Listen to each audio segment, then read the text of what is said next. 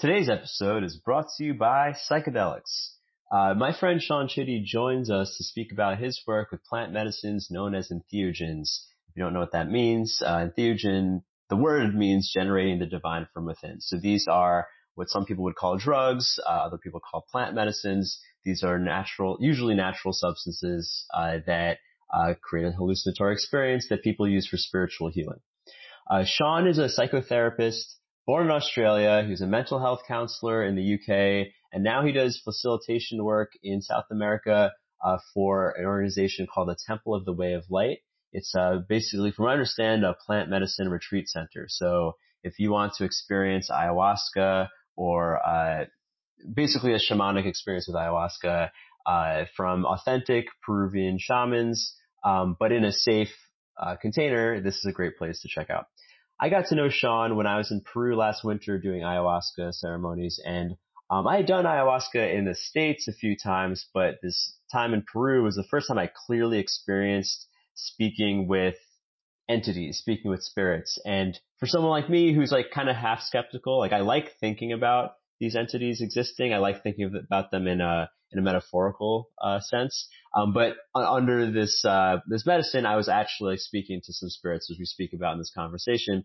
And it was great speaking with Sean afterwards because he's experienced this kind of stuff too. He knows how to speak the more mystical language that the shamans use to frame the world. But he's also very rational and can ground certain concepts and things that we can understand. And for someone who hasn't experienced spiritual things like this, it makes it very easy to understand. So I learned a lot from him about the training of shamans, the belief structures, and essentially how to balance really mystical, spiritual experiences with grounded, rational understanding. So lastly, I just want to say this kind of as a public service announcement.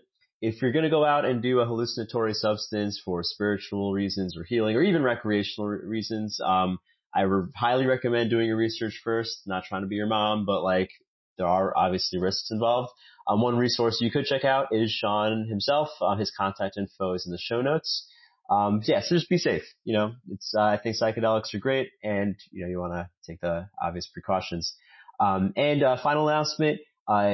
As you may know, I record all of these podcast episodes with a live virtual audience. So if you want to be part of the audience for future episodes, all you have to do is follow me at crowdcast.io/Ruando.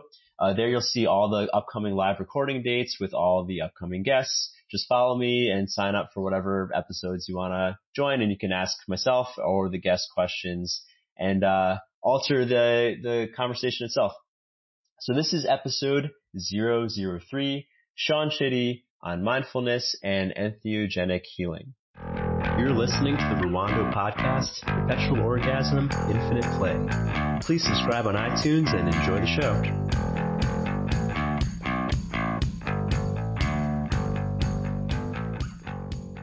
All right, we are live. So thanks for being here, Sean. I think I've wanted to have this conversation with you one-on-one without other friends around anyway, and this podcast was like a great excuse. Thanks, Rowan. I'm really happy to be able to do this with you. Yeah. So both for me and for everyone who is listening, could you give a little background on how you ended up in South America teaching mindfulness and dealing with plant medicines? Because I think there's a lot we can cover, and I want to, categorize it for people so they can follow.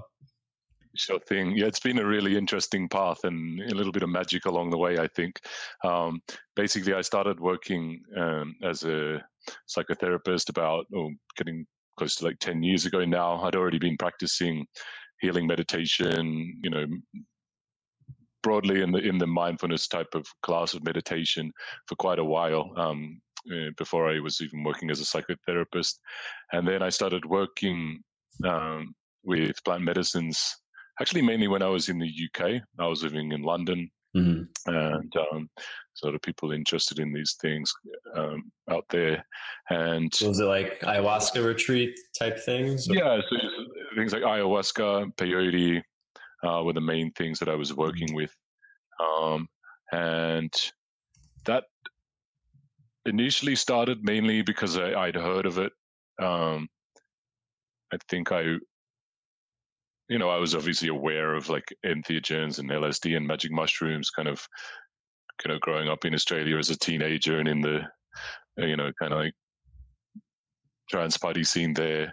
And so it was in my mind, but I'd never really had the opportunity to engage in it in a ceremonial setting until I was in the UK.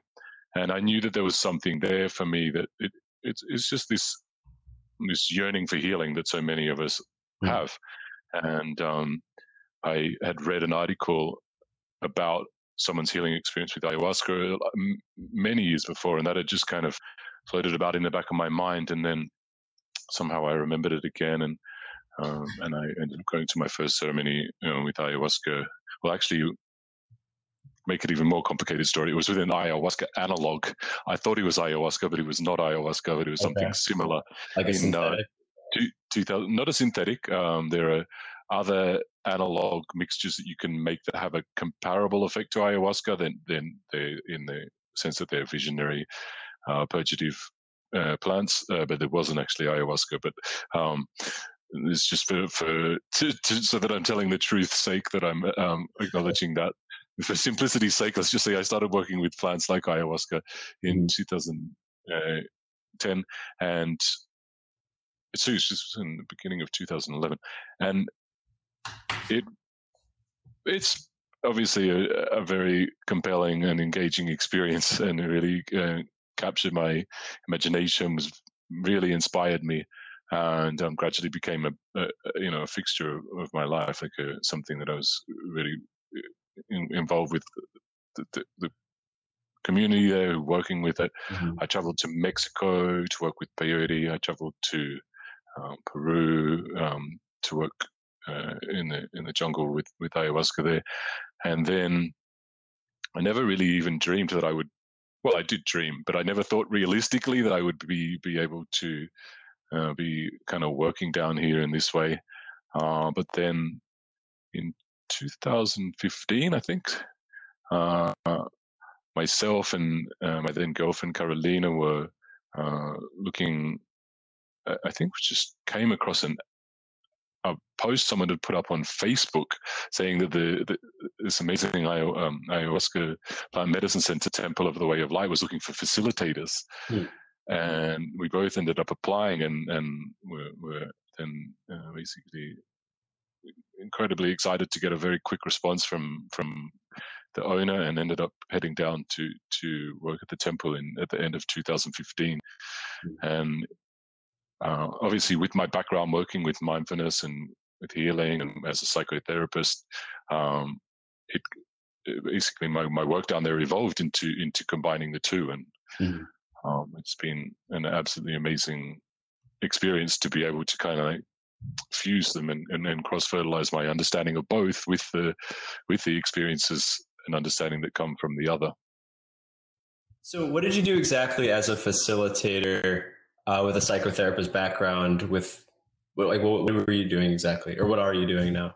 What am I doing? Yeah, good question. So when I arrived, actually, so I have a hearing problem, and when I arrived, the intention was that we were going to be working as facilitators at the temple, but I very quickly discovered that wasn't really realistic, given the nature of that specific role as it is at the temple, because it involves basically being able to communicate with people in the dark, mainly by whispering, whilst there's up to 5 maestros singing different songs simultaneously, which for someone with good hearing is fine, but for me with needing hearing aids, it was extremely difficult. And so I didn't end up working as a facilitator in that particular role. And then, but because of my existing skill set, we ended up actually evolving a new role for myself, which involved teaching mindfulness and other psychotherapy and kind of healing and psychology related topics as a part of a workshop program. And this involved kind of adapting what I knew to be effective tools for helping people to heal, for helping people to understand the way their mind worked, towards the experience of working with ayahuasca. And so now, basically, I work as part of the facilitation team for the temple. Our director is Tanya Mate, an amazing woman, the daughter-in-law of Dr. Gabor Mate, is fairly famous in these kind of scene, the medicine scene, working with ayahuasca and with integration. And so basically we help people to prepare for their ayahuasca workshops at the temple. Sometimes we do on-site workshops, and we also help people afterwards with the integration of their experiences. So it's about kind of bridging that the kind of the shamanic process of working with ayahuasca with Western understandings of how to work with our mental content as it's arising. Yeah, that's really cool because I'd imagine, and even from my brief experiences in Peru with plant medicines, there's something like very like spooky and like very detached from like, I shouldn't say the real world, but it feels like the real world if you grew up in the Western world and go to the jungle. And then it's like having a guy who speaks English who also is a psychotherapist who could speak normal, conventional life probably is very like grounding for people and puts people at ease, I'd imagine. That's the intention, absolutely. And obviously people can adapt fairly well to the otherworldly experience of working with ayahuasca, but having people there to help us kind of conceptualize what's going on and ground it and figure out how to put it into practice can be really, really useful. It can be a game changer. And I've definitely seen people, who have a workshop on a particular topic, and then they go into the next ceremony, they come out of the ceremony and the next check-in, they're very directly giving feedback indicating that they've used what we were talking about very actively in the ceremony space. So it's not just integrating, obviously integrating afterwards is really important, but there are actually tools and strategies you can learn that actively help you during the actual ceremony itself. Cool. So speaking on like the transition between worlds, I want to talk about like the spiritual world and material worlds transition, because I want to speak to you about it because I've spoken to many people who use plant medicines, talk about the astral plane and like spirits and things. And usually in my judgment, they're like kind of an ungrounded person who maybe believes in a lot of false things. And like, but you seem very rational, but you've also spoken to me quite a bit about like spirit entities and like things that come to you and like dialogue with the plant itself and things that for someone who has no experience with it probably seem like hocus pocus nonsense. So I wanted to open that. Yeah, that's a great question. And I hear what you're saying. It's working with ayahuasca and working with, any of the visionary plants, it really opens up a can of worms of how to understand and integrate the understanding and the experience of what subjectively seems like something completely other than anything that we've been brought up to believe in a sort of typical Western materialist description of the world. And even when we talk about, religious and spiritual models of the world, they often really don't kind of describe or particularly give any importance to these kind of otherworldly encounters that you can have working with ayahuasca. And yeah, they talk about in like the Bible, like someone else experienced an otherworldly thing, but in present day, no one who goes to church really experiences the spirit world. Yeah, I think people do in all sorts of places around the world, but yeah, in the typical kind of Western dialogue, not so much, absolutely. But you talk about me being seemingly rational and grounded. I think that probably comes from one, having a strong background in working with healing meditation before I started working with plant medicines. To me, that was a really stabilizing groundwork to have in place. Do you think that's useful or necessary for people before they start using entheogens? I don't think it's going to do you any harm. Let's put it that way. It gives you a resource, basically, and a skill set with which to navigate what can be very disruptive territory.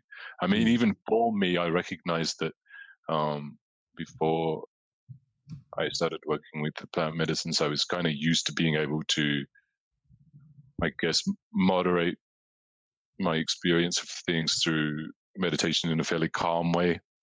And then working with ayahuasca, it's like you're thrown into a dishwasher, basically. Everything's just all over the place, and it can be so intense and so fast paced, as well as kind of potentially decentering in that the force of the medicine is so overpowering that you are at its mercy at some times, or experientially, subjectively, rather than being able to just kind of sit there and meditate on what's happening in a fairly contained way, as had been my previous experience. Yeah. So I want to talk about one thing that I would personally like maybe some grounding or rationale behind, which is like the idea of like this having a relationship with the plant. Or like people I've heard before I even did ayahuasca, I heard people speak about ayahuasca as the grandmother, and it's like this old female entity, and people speak to her. And my first two times doing it, I didn't really experience that at all. But the third time, I really felt like I was speaking to like an older woman and like negotiating. Like I even felt like I was speaking to her like, hey, I don't want to purge into a bucket. Can I just like use the bathroom afterwards? And I felt like she said, okay. And she let me do that. And that's how I purged afterwards. And it was like, oh, cool. This is the grandmother. But after the experience, I was like, oh, was I just primed because everyone told me grandmother, grandmother, grandmother? Mm-hmm. Do you have an explanation or I remain open on this point as best as I can. And it's subjectively, my experience has overwhelmingly been that the spirits are alive, and that you can relate to them, that you can connect to them, you can talk to them. Not always. Sometimes I'm wandering around in weird spaces on my own, and there's nothing I can easily connect to, and that's not a part of my experience in that ceremony. But I've had I've had experiences of my entire consciousness being completely and utterly overwhelmed by something that felt very alive and like its own kind of being, but was definitely not me, and it just completely took over my mind, and that was like sort of mind-blowing and terrifying and inexplicable and bizarre at the time. But of course there's always you can always take the rationalist skeptical position and say, no, that's a projection of your mind's inner vision. People see things that are related to what they expect to see, etc., etc. And so I kind of don't feel like I have to make my mind up in a fixed way. And I certainly, when I'm talking to other people, try and make it clear that that's how I feel, so that people don't feel like they have to perform some kind of belief either way. Certainly, if we're talking about mindfulness, a big aspect of mindfulness is holding things lightly, which means not trying to fix a thought and make, or a belief about what this is or isn't, and make the world comply to your belief, or get really hung up on whether reality does or doesn't comply with your belief, but to be willing to just use the belief where it's useful and then let it go when it's not useful. So certainly in the experience of being in a ceremony and interacting with some kind of being or spirit or entity or whatever it may be, then it's useful to just kind of go along with that up to a certain point if it's positive. If it's not helpful to you, then try something else. But yeah, I like that kind of phrase of holding it lightly. That feels because I think a lot of people, especially if you look at outside of this realm, politics and nutrition, even, people are so heavy about their belief system. They fight over it and they go to war over it and stuff. And exactly. It's kind of unnecessary. Exactly. And that's the problem with it, is when we become fused with it to that level, then this is what emerges. And certainly on a personal level, when we talk about many of the kind of mental health problems that we can experience, you can in each of them you will see that a part of the problem is a fusion with a particular way of looking at things. So if you really strongly believe that nothing good will come of your life, that's a belief system, right? You're making a prediction about life based on an idea. If you believe that really, really strongly, then you will feel depressed. And that depression will in part be caused by the fusion of that belief and the way in which that makes you behave and how you interpret things from that. So it's the same thing. Yeah. Is it possible to take things too lightly? Like, is there any danger to like letting your beliefs become too liquid and then you becoming, I guess, detached from the material world? Well, again, I can't be too judgmental about it because certainly there appear to be spiritual philosophies which essentially aim for that. So I think if we there are,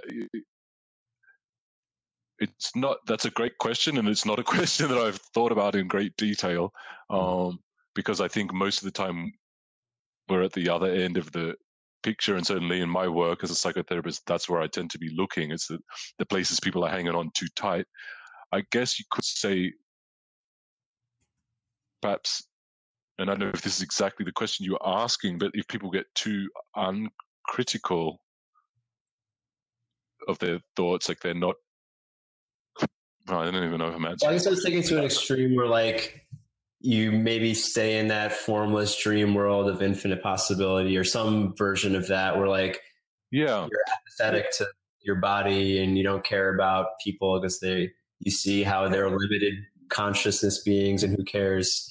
And I'm saying this from personal experience with friends who are afraid to touch psychedelics because in their words, they're afraid they're going to go crazy or like lose their mind. And I sometimes say, like, well, that's kind of the point, isn't it? Like you want to let go of things, but I see the fear because sometimes it's terrifying. Like my first couple ayahuasca experiences were terrifying. Same thing with mushrooms, terrifying. You don't know if you're gonna ever come back. Yeah, I mean, I've had those moments too, and it is terrifying, but it's never actually happened. I think there are risk factors. I mean, I shouldn't joke about it because obviously people can have difficult experience with entheogens and with ayahuasca, and that's nothing to be lightly dismissed at all. What we do know, as far as the amounts of research that have been done on it so far, is certainly in the case of ayahuasca, is for most people, there's not really a risk. There are, a certain subsection of people for whom it might be a risk if you've got a higher risk than others. If if you have a history of psychotic episodes, for example, then these are things we need to be really careful of and consider whether it's the best thing to be working with ayahuasca in that state or with that kind of history. Because I've heard the argument that like under a hallucinogen, you are entering a psychotic episode of like detaching. Is that your take on it? I think that's a valid idea. I think it's more complicated than that because I mean, again, this is like a huge topic which I am not personally an expert of, so I can offer my kind of armchair opinion in a sense that it's like an informed armchair opinion, but I'm certainly not claiming to be an expert. Basically, even when I've had extraordinarily intense experiences with ayahuasca, I've kind of known that that's what was happening. So it may share many aspects with a psychotic episode, but I believe there's generally a higher level of awareness of what's going on. Certainly, sometimes people experience, so within the range of experiences that can occur within ayahuasca, certainly some of the experiences involve experiences where people lose awareness of anything other than the visionary experience that they're having at that time. So that could share some elements of it. I think, I did some reading about psychosis and psychotic episodes, trying to understand a bit more about this topic. And it's really interesting to realize that even after 100 years of researching psychosis, they still really don't understand what it is. It's a very hard to define thing. Do the shamans, do the maestros have any explanation for it or take on the idea of psychosis? I think they have a different perspective on it than in the West. And obviously a part of their training is to be able to enter with people that psychic space and kind of navigate and, if you like, work with people on their behalf with some of the visions and the elements and the emotions and the sensations, and it's like a whole kind of, what's the word for it, like a multi-dimensional approach to working with someone in the psychic space. I really don't want to pretend to be able to do it justice, because I have a very kind of limited understanding of it in that sense. I want to acknowledge that as well. I think they probably do differentiate more enduring or complex episodes than the ones that occur just in the ceremony and then end fairly soon afterwards. But I don't want to pretend I have any kind of complete understanding of how they conceive of it or work with it for themselves. Yeah, I'm real curious about like some of the things you've told me about like their perspective of like, you've told me stuff about how like a shaman may put a golden cloak on someone that can only be seen by other shamans. Like, could you share some of your experiences and things like that? So, yeah, it's not only that they can see it. I have seen it myself in my kind of visions during the ceremony when it was occurring. But so what we're particularly talking about now is something which we call arcanas, which are protective kind of. So it's a song that is sung to project protective energy. You said it's called arcanas? Yeah. Okay. So I'm talking now within the Shipibo system, which is the one I'm most familiar with at this level. And so at the end of the workshop, each guest will be sung an arcana, which will be to help kind of seal and protect the kind of vulnerability of the healing work that's been done before that. So, but actually, I think I just want to say for people listening who might not understand, like in a typical medicinal ceremony, the shaman is singing songs to the people, which are like healing songs. They're supposed to like heal their soul. Is that the right way to put it? Or heal? Yeah, absolutely. I realize we're covering a lot of territory very quickly, so good to give it a bit of background. Yeah. So I am specifically talking about the Shipibo system. So which is an indigenous tribe in Peru, right? From Peru. And so within their healing system, they learn healing songs, which they call icaros, very specifically through dieting medicinal plants that are a part of the array of plants that go together with ayahuasca. And by dieting, you mean they consume it only for a period? They go into a period of retreat, which can be anywhere from, like a week up to many months. And they will basically take a restricted food diet and be in isolation, away from other people and away from working and things like that, often just under the supervision of their teacher or their maestro. And they will consume on a daily basis, for example, a strong tea made out of like a cold tea. It's not hot, but it's basically like a tea infusion of the plant that they're going to diet.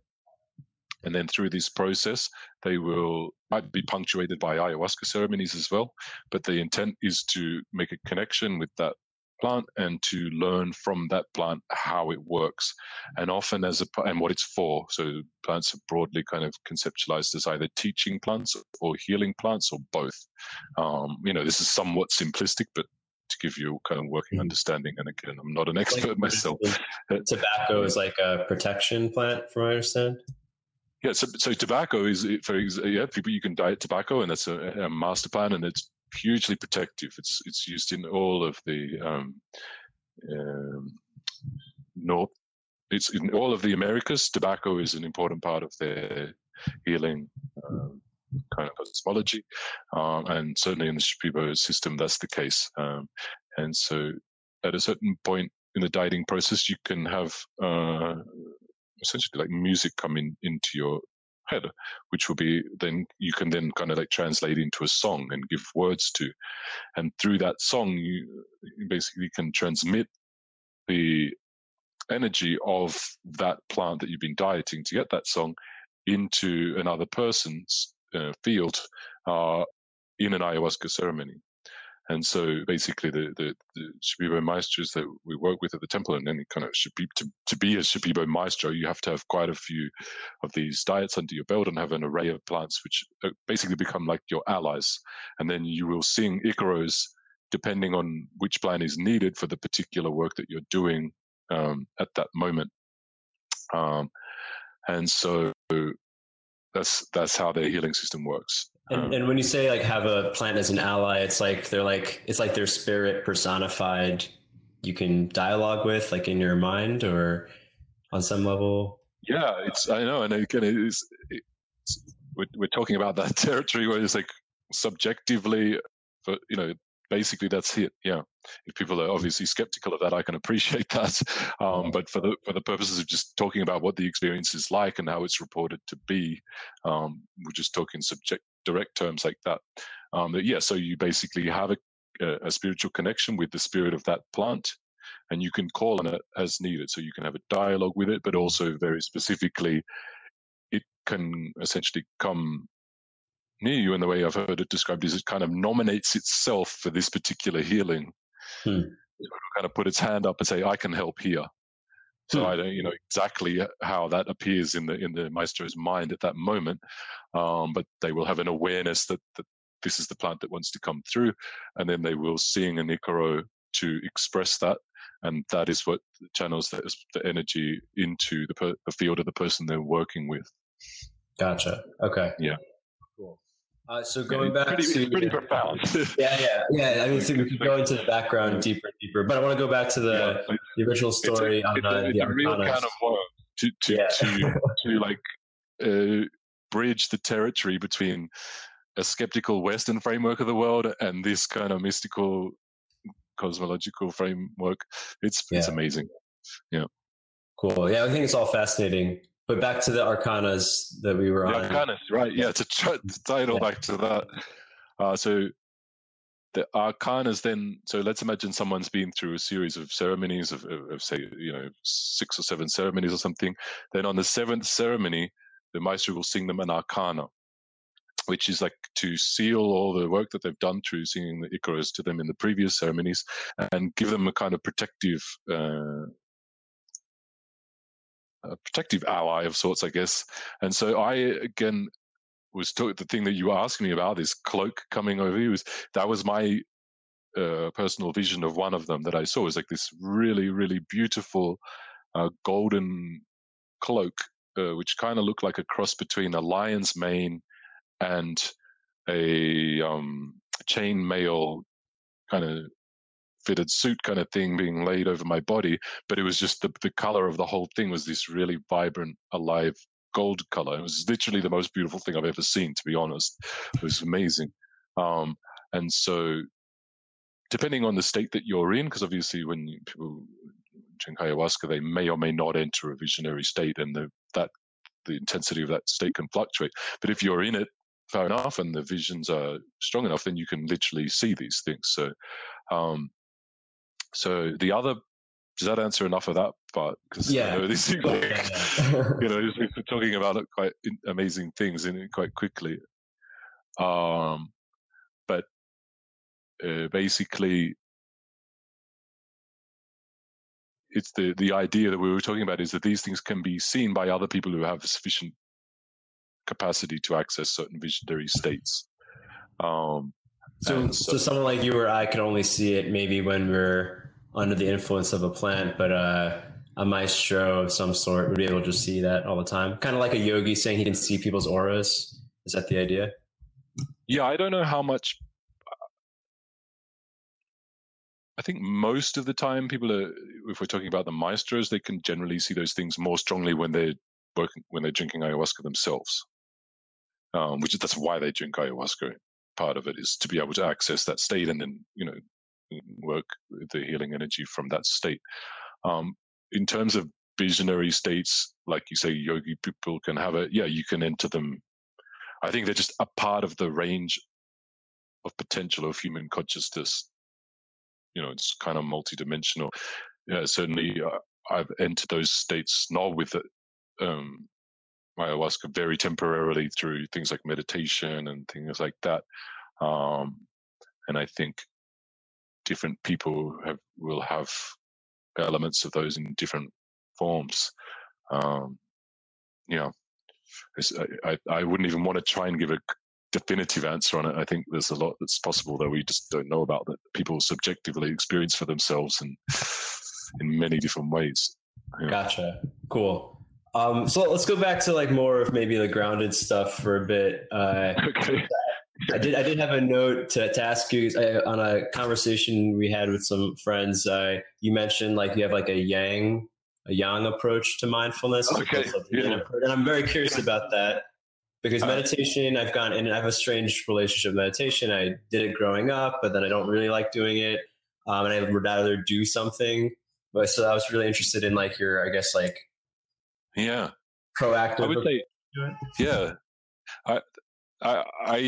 I mean, the comment about yang is like, I think that's an element of the way and that's an element that I learned actually from working with ayahuasca and meditating during ayahuasca ceremonies. So the context of it was that typically speaking, people present meditation in what I would consider a very yin way, and that, you're kind of like gently looking at different sensations or different emotions or different thoughts or your breathing, and really not doing anything too forceful while that's going on. However, what I noticed during a particular ceremony not so long ago, actually, which has really affected my conceptualization of meditation, and certainly for the purposes of working with mindfulness and meditation during ayahuasca work, was that if I, again, this was a kind of like a live teaching that happened during a ceremony, so I can't remember exactly how it came to me. But what I noticed was that much like in karate, if you kind of like go, at certain moments you actually tense your body rather than being relaxed. There's a place where that has a function in the kind of visionary state that I was experiencing in the ceremony. The purpose of me kind of going like was more like with my actual consciousness, and by tightening it and squeezing it in a really firm way, which is a kind of like yang thing, like I was like concentrating really intensely and kind of going, here I am, kind of thing. And it's very difficult to express. So I hope I'm articulating this clearly. That shook off a whole bunch of debris off my kind of mental psychic space, if you like, and then allowed me to see very clearly something that was trying to connect with me and communicate with me. So I know you said we're going to go back to the grounded terrain, but we're back in that reminds me of, do you know the book? Actually, I have it right here. What's the title? Adventures Beyond the Body with William Bowman on astral projection. Oh, yeah. I have not sure I've read that book, but I've read some of William Bowman's work, and I actually was combining kind of like OBE work with during a tobacco dieta. We were talking about tobacco. It's amazing. So yeah, I know William Bowman. Cool, I love it. Cool. Because so I've had very brief experiences with astral projection. I'm still skeptical, even though I've had a couple experiences. Most of my experiences have been with like accidental sleep paralysis, and I feel like I'm out of my body. But he has the whole idea, like if you leave your body, assuming it's possible, you just like yell or decide like, I'm going to be clear now. Like I'm going to have clarity, and like all the mental fuzz supposedly goes away. And I was like, oh, that's kind of it's very yang. It's very opposite of what people think, like relaxing, letting your thoughts. I think it's the same thing, actually. Mm-hmm. Like hearing it from you now, I remember reading the same instructions in his book. And actually, I'm pretty sure that's the same thing. Yeah. Cool. Yeah. Because actually, I remember a couple of years ago, I was going through I was just like in a weird funk. Like my body was feeling strange. I was very tired. I was very tight. I was like kind of like having depressed thoughts constantly. And I was trying to be, the way I learned to like relax, mainly from like very yin teachers, is just let it be, take a bath, get a massage, like whatever. But I felt like I was going into a spiral. Maybe that's just not my, that's not my constitution to do that. And at some point I was just like body, like unfuck yourself, like stop being a little bitch. Like that's just how I talk. I don't know. And then I was like, oh, okay, I'm going to stop being like an airy fairy mess and just go on with my life. And that has an effect, right? Yeah. Yeah, right. Yeah, I think that's the same thing. I really do. A metaphor came to mind actually when I was anticipating you asking me about this, because obviously I knew the topic we were going to talk about, and the word yang was in it. It's like, imagine if you're peeling an orange. It's like you kind of got to like poke your fingers around between the peel and the actual orange flesh, and you got to actually push a little bit firmly, but you got to find that sweet spot between pushing firm enough that it's actually peeling skin off, and pushing gentle enough that you're not like ripping the actual flesh of the thing. I mean, this is kind of like another element, because sometimes you just need to be really firm, but there's also a place where you can use that kind of more controlled, focused meditation to actually push into something that's going on in your psyche. So I guess that's maybe a bit more of a midpoint between the yin and the yang, but like we're just discussing the importance of having more than just that open softness towards everything. Yeah.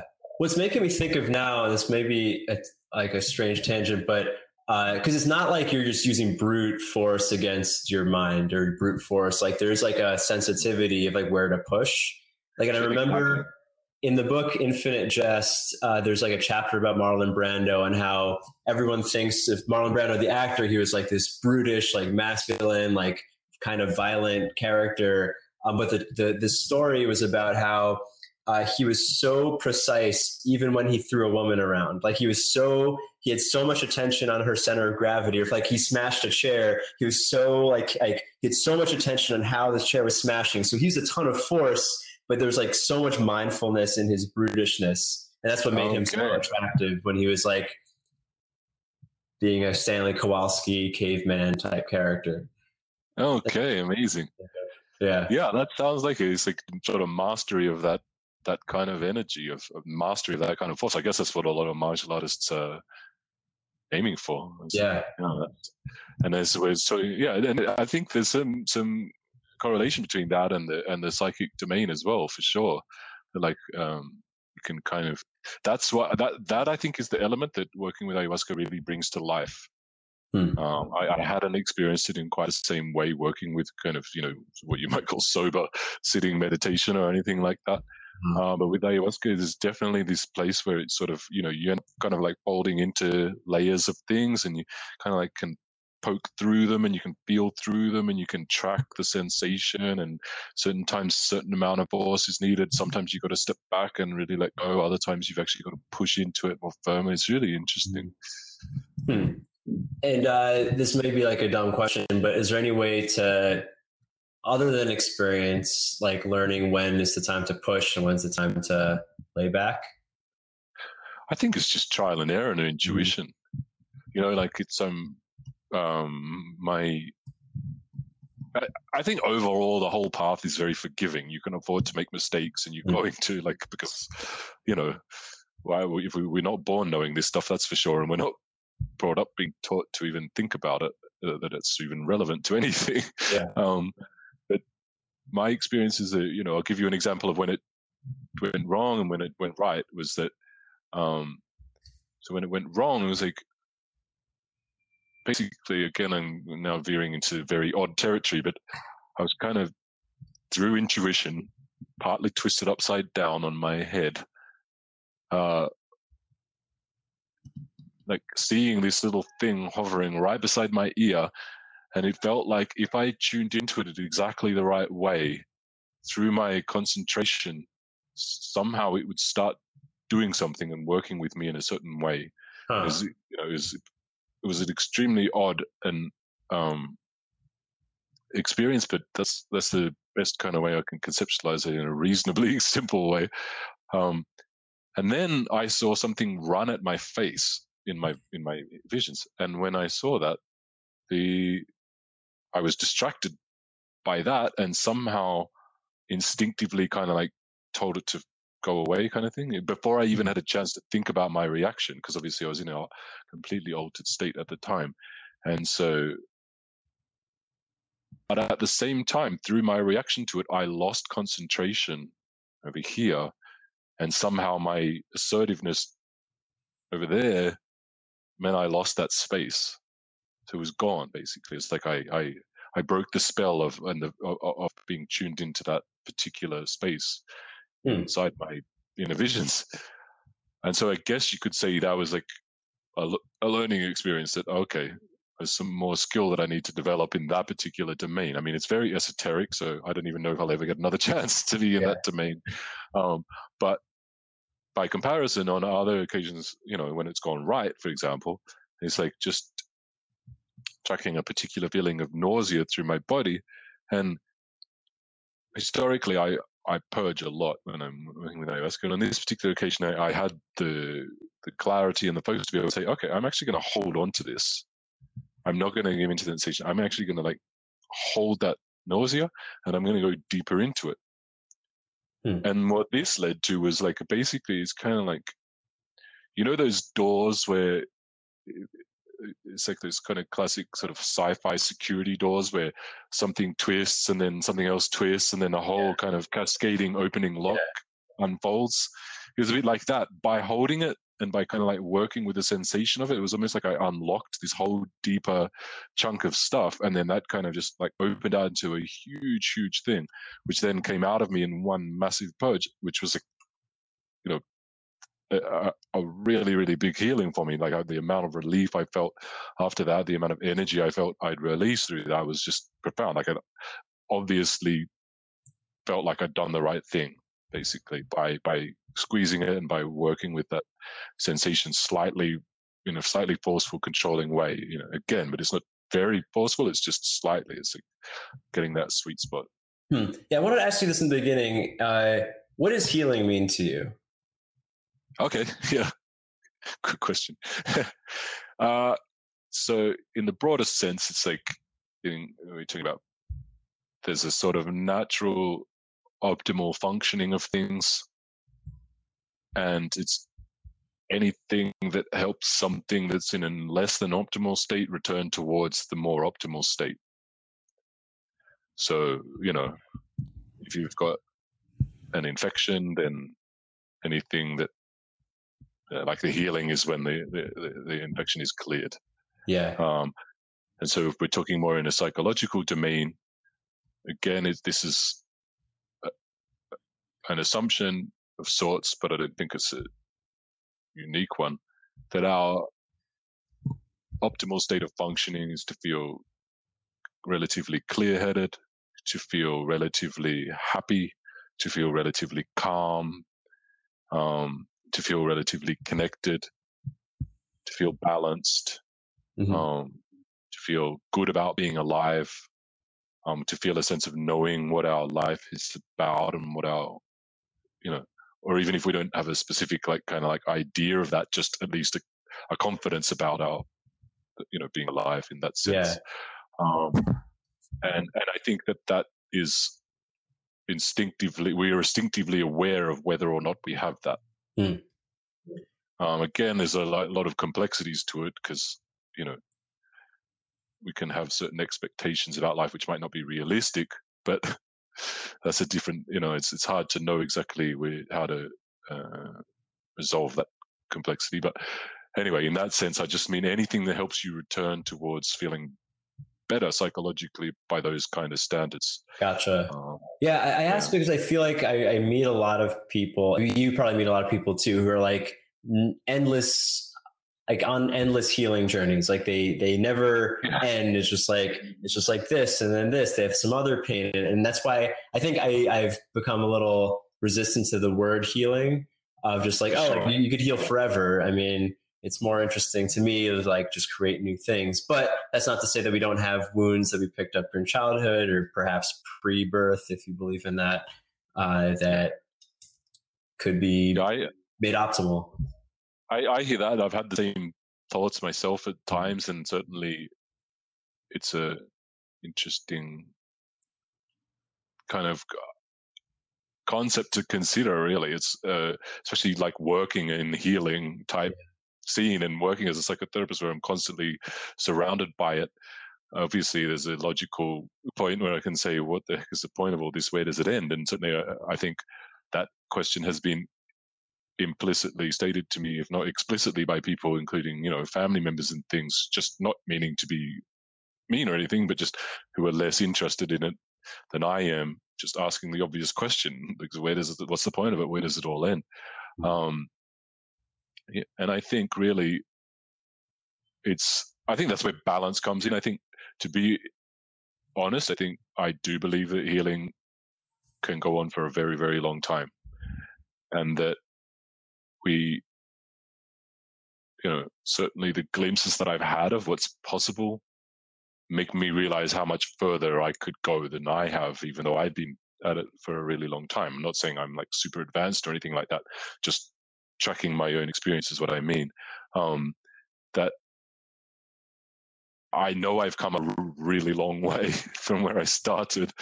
And I also know that I have an extremely long way to go. And that in practical terms, that's a lifetime's worth of work. Yeah. It's kind of good that, because if you were completely healed or you had nothing left to do today, then what would you do? Right? Like, it gives you a nettered arc to have gone a long way, so to speak. Yeah, and I think the solution is balance. It's like you don't sort of, anyone can choose whatever they want to do. I'm not here to tell them what they should or shouldn't do at that level. But one solution is balance, to make sure you're also your healing is in context with having a normal life, whatever normal means to you. Or let's forget normal. Enjoyable life. Yeah, having an enjoyable life, exactly. Having a fulfilling life, and doing all the things you want to be doing without waiting for circumstance to be perfect or your healing to be complete. Awesome. Cool. I was going to ask you about beginners tips, but I almost feel like people can just look at your website to learn about like beginners stuff or contact you if they're. I haven't actually written too much stuff about mindfulness specifically on there. I can do that. I'll follow up with a blog. Cool. You got some material. Yeah. I mean, there's loads and loads of stuff out there. And yeah, that's a part of the reason why I haven't written anything. Gotcha. Well, is there anything you would say from your perspective on someone who either is looking to heal with plant medicine or incorporate that, or even just like take on like a new take on mindfulness? Is there anything you would suggest to the listeners to try? Well, there's so many things people can try. It's such an open. I mean, I keep coming across new things that I've never heard of before and going, oh wow, that's amazing. So basically, I would say if people want to learn mindfulness, I would recommend it. If people want to, and there's plenty of good places for that. I know the Vipassana organization that offers retreats around the world. That's a great place to access it. There's countless other ways. If people want to consider the more, like Yang stuff, I don't specifically know, but because I had not really been formally taught that, it was just something that kind of came to me. And then, as you've described through like William Buhlman's work, clearly I'm not the only person who's ever come across it. So there's probably people out there who this is a normal part of their system. I just don't know about it. Yeah. So I can't give any specific references for that.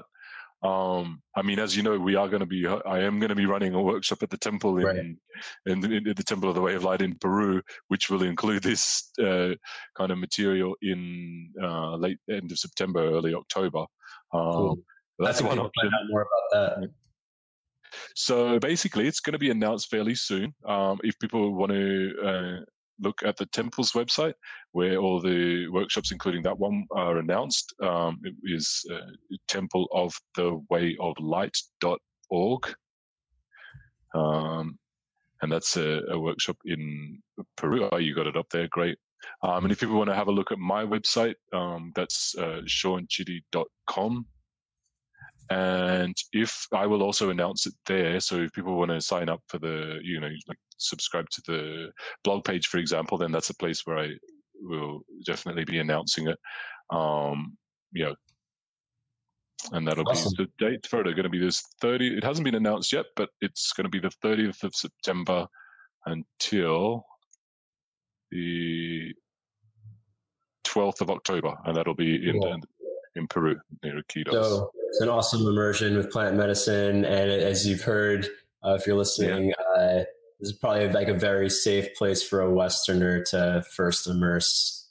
I think we are right up there amongst, one of the safest, if not the safest and best contained ayahuasca centers in the world.